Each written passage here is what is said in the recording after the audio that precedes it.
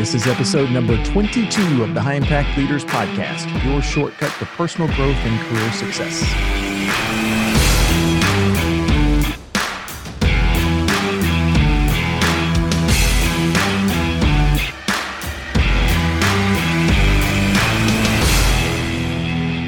Hey, welcome to episode number 22 of High Impact Leaders. I'm Doug Stannard, CEO of the Leaders Institute, and this is the podcast that helps people just like you acquire leadership and management skills to improve your careers and facilitate dynamic growth in your business.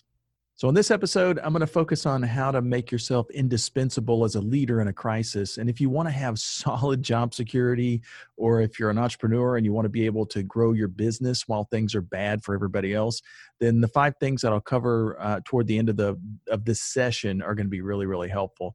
Just so you know, the episode is brought to you by the Leaders Institute. And if you're not familiar with my company, if you're not familiar with the Leaders Institute, it's an organization that helps individuals and companies improve soft skills. So like, for instance, in the post-COVID world that we're in right now, we're seeing a new, what I call a success marker. You know, companies, customers, they're all looking for leaders who can adapt to change in a really fast-paced environment. And these are the things that the Leaders Institute really specializes in. We help leaders and potential leaders develop skills that allow them to motivate their team more effectively, problem solve, increase creativity, build teamwork, the things that really make organizations run in a very effective way. So if you're looking for a way to motivate your team or to train your employees to be more autonomous or successful, you go to leadersinstitute.com and click on the I'd like more information link, and one of our instructors will follow up with you shortly. All right, so let's get on with today's podcast. So I took my first leadership training course back over 20 years ago, and that one class did more for me than all of the education that I worked so hard for in high school and college. That single class was more valuable than all of the seminars that my former employers had provided for me. In fact, I got more benefit from that one course than all of the conventions that I went to, all the books that I'd read, all the trade journals that I'd read. And I have to say that very first leadership seminar was by far the most valuable training that I ever received. And it was one of those things that I call the one moment in time situation that can change a person's whole life and change their whole direction and give them direction in their lives. So for me, this was my moment. And what I'm going to cover on this session are just a few of the things that I learned from that very first seminar, that very first leadership seminar that I went to, that I hope can help you kind of move through the challenges that you might be going through right now with all the things that are going on in the world. So I hope you guys get as much value out of this as what I did back in the day. So these are some of those life lessons. For those of you who don't know, I grew up in a very, very poor rural town in Arkansas.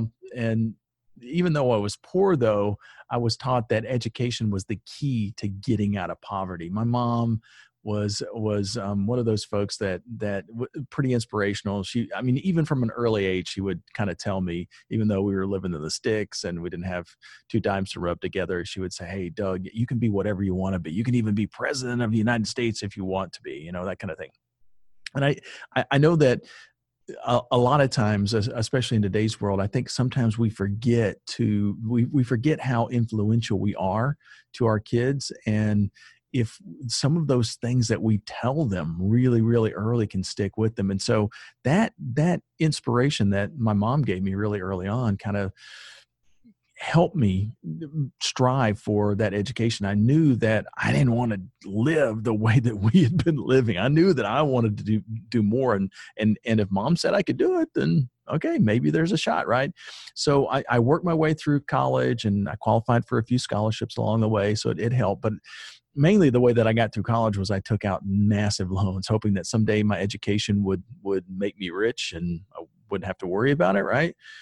But a couple of years out of college, though, I noticed that I was making a lot less than my friends who had started working at companies right out of high school. The ones that skipped college, they were actually making more money than I had with my college degree. And kind of didn't set well with me. And I had a ton of new expenses. Like all of a sudden I had insurance and rent and car payments and college loans that I had to pay back. So I quickly realized, just by running the numbers, that the money that I was pulling in after taxes was less than the minimal expenses that I was required to pay every single month. So the more that I ran those numbers, the more I realized that I was going bankrupt one paycheck at a time. And that's when I kind of got angry.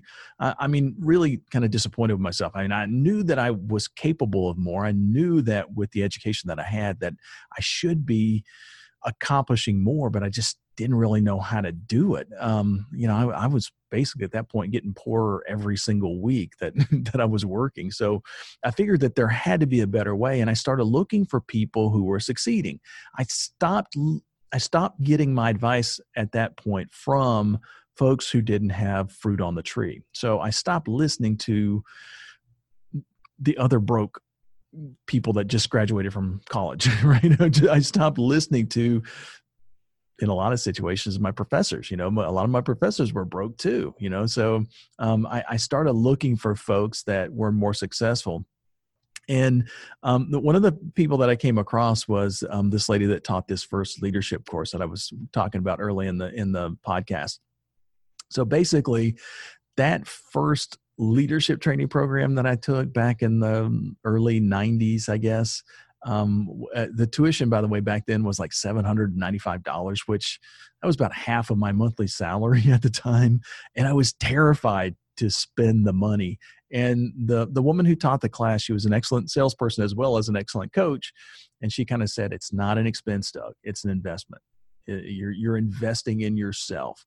And the way that she kind of explained it to me was, she said, hey, you can go out and you can buy a new suit. Hey, you can go out and you can buy a new car. And that's an expense, because that new suit's going to wear out. But if you train yourself, if you train your brain, if you start doing things differently, then you have that forever. Once you gain a skill, you gain that skill forever. You get the benefit of that skill for years and years and years. So, and she was right. It actually worked that way. So it didn't turn, even though it seemed like a really solid expense for me, it turned out to be a really, really nice investment. And incidentally, 6 months after taking that first training program, I tripled my income. I changed careers entirely, ended up getting a position that was, at the end of every month, I was making triple what I had at the company that I was working at before. And then within like 6 months after that, I had doubled my income again. So, it was a huge increase in a very short period of time. And over the next 10 years or so, it was a slow and steady progress. But before I was 35 years old, I made my first $1 million. And just so you know, after I learned how to do it, it was much easier, because it took me, almost 35 or right at 35 years or so to get the first million. But it took me like 6 months to get the second. So once I learned the process, it was repetitive. I could do it over and over and over again. And those skills that I had learned became very, very valuable. So here's what I figured out that, helped me and really thousands of others get a higher level of financial success. The main thing is that knowledge is vital to getting ahead, but it's really just the ticket to get in the game. It's not until you decide to do something with that knowledge that you actually become more successful. Having a bunch of information in your head that you never use is worthless to everybody. However, if you can get knowledge and turn that into a skill, now that's what's valuable in the business world. So, and out of all the skills that are out there, by the way, the most highly sought after skill in business, it's not accounting, it's not engineering, it's not computer skills. It's actually public speaking and leadership. And it's what's interesting is that a lot of times folks will kind of argue with me. It's like, no, man, engineers make a whole lot more money than blank. Or if you're in the computer industry, you can make a whole lot more money. Well, yeah, but the thing is, though, is that the higher level that you get within an organization, or the bigger you grow your organization, the less your success will depend upon the day-to-day skills that that are in that industry, right? So, like for instance, the people that are at the highest levels of any engineering firm, they're not there because they're the absolute best engineers. They got fantastic engineers probably working somewhere within their organization, but they're there because of their leadership. They're there because of their communication. They're there because of the way that they motivate and inspire people. And that's really what you find in every single industry. So folks who reach the highest level of every institution typically know less about the day-to-day operations than even the newest employee a lot of times. So, but the opposite side of that, though, is that they tend to excel at leading people. They didn't tend to excel at motivating people. The very best leaders in any organization are not the people who grow their own stature, by the way. They're the people who grow other leaders. And once I figured that out, I realized that just about everything that I was doing to get ahead was totally and absolutely wrong. And that's what kind of turned things around for me, because to be a great leader, what you really want to do is teach the people around you your secrets to success.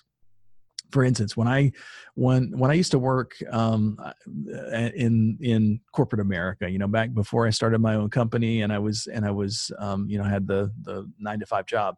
I never worked from 9 to 5 ever, right? I was always in really, really early, and I was always there late. I mean, I'm kind of a workaholic, so I used to do that because I wanted to be productive, and I wanted to be the most productive person in the department, the most productive person in the company, the most productive person, period. I mean, that was my goal. And so I was working really, really, really, really hard, but I didn't get promoted a lot, which was interesting. You would think the harder working person is the one that's going to get promoted. But the reason after owning my own business now for quite a while, and looking at people kind of go gravitate through my organization as well, I realize now in hindsight why I didn't get promoted as promoted as quickly as what other people did. My manager couldn't afford to promote me. If my manager promoted me, he'd have to hire 2 people to replace me. Now, don't get me wrong. No, I'm not telling you to slough off and hey, if you slough off, you'll get promoted. It's the exact opposite of that. What I'm saying is, instead, what I started doing when I really started to gravitate through the organization and become promotable anyway, it was when I started teaching the people around me how to do what I was doing to increase their own productivity. So basically, it wasn't just me being more productive. It was when I taught other people in my sphere of influence how to be more productive. I mean, the old adage is many hands make light work, So when that next promotion came after me doing this for just a short period of time, I was the obvious choice. I was the person in the organization that was not only productive myself, but I was leading a team of highly productive people as well. So in my early days, by the way, before I figured this out, I wanted to make myself look good and make my coworkers, really, I considered them to be my competition. I wanted them to look bad. If a promotion is going to take place, I want to make sure it's me and not them, right? I figured that was the way to get ahead. And I think most people kind of think that. It's wrong, by the way. It's totally wrong. Instead, what happened during that time period was that just made my coworkers mistrust me. And when I needed help, it was very challenging to get it. So after going through this leadership course that I was talking about, I realized that people who build their coworkers are seen as what they call natural leaders. So I took a different approach, and I got remarkable results in a very short period of time. So basically, let me kind of give you just in an overview format, just a few of those soft skills that my original coach focused on. It's also the things that you'll see me reinforce on the podcast over and over again. It's the things I cover in my leadership courses. It's the thing that I teach my team when they want to get ahead. These are just a few of those things. So the very first one is public speaking and communication skills. Basically, there's nothing else that you can do to improve your success level more than become a better speaker in front of a group and a better communicator when you speak to individuals and groups of people. The better you carry yourself and the more confidence that you show when you speak, the more of a leader people are going to see you as being, right? So it's one of those really simple. And by the way, if you want additional tips on this, I got my other podcast is called Fearless Presentations, and it's got we got hundreds of episodes that will help you become a better public speaker. So I would encourage you to listen to that if you haven't started yet. The second one is conflict resolution skills. That's another soft skill that's really critical, really important, especially the bigger your organization gets or the higher up in an organization that you go. Because anybody can start an argument, but only a few really elite people can resolve conflicts in a way where both parties feel like they've won the argument. And the people that can do that are really seen by others as being great leaders. So conflict resolution skills are really important. The third one is the one I talked about earlier, which is building other leaders around you. The success of a person is not determined by how successful that person is personally. It's how successful the people around them become. You know, when you see a person that's surrounded by leader after leader after leader after leader after leader, you know that person is a phenomenal leader because he or she is either building those leaders or attracting them, right? The next soft skill that's really important is problem solving, and especially problem solving in groups. I mean, yeah, we want you to be creative in your own thought processes and be able to solve problems. But really, if you can get a group to mesh together and solve challenging problems within the organization, especially post-COVID time, then you're going to be very valuable, not only to your own company, but to your clients and your customers and any other company that you're working with or building, right? So most of us feel satisfied when we come up with the perfect solution to a problem, but then later we have challenges getting the team to buy into that solution. So I've come up with this fantastic idea, I kind of roll it out, and the team's not doing anything with it, right? Well, group problem solving is a skill that's highly sought after, because when you get the group to solve the problem, they're much more likely to implement it in an effective way. And the last one is persuasion. And this really goes along with the communication skills and public speaking, but I like to keep this as a separate kind of entity, a separate skill, because it really doesn't matter how good your ideas are if you can't win other people to your side. People who are persuasive are very valuable to organizations. So the more you kind of work on that, the better. Now, in future episodes, we're going to be covering each one of those things in pretty good detail. So if you stick around and kind of listen every week for the next 4 or 5 weeks, you should pick up on some really, really good soft skills that will help you increase your success level, even in a down economy. All right, we'll see you next week on the High Impact Leaders Podcast. Bye, y'all.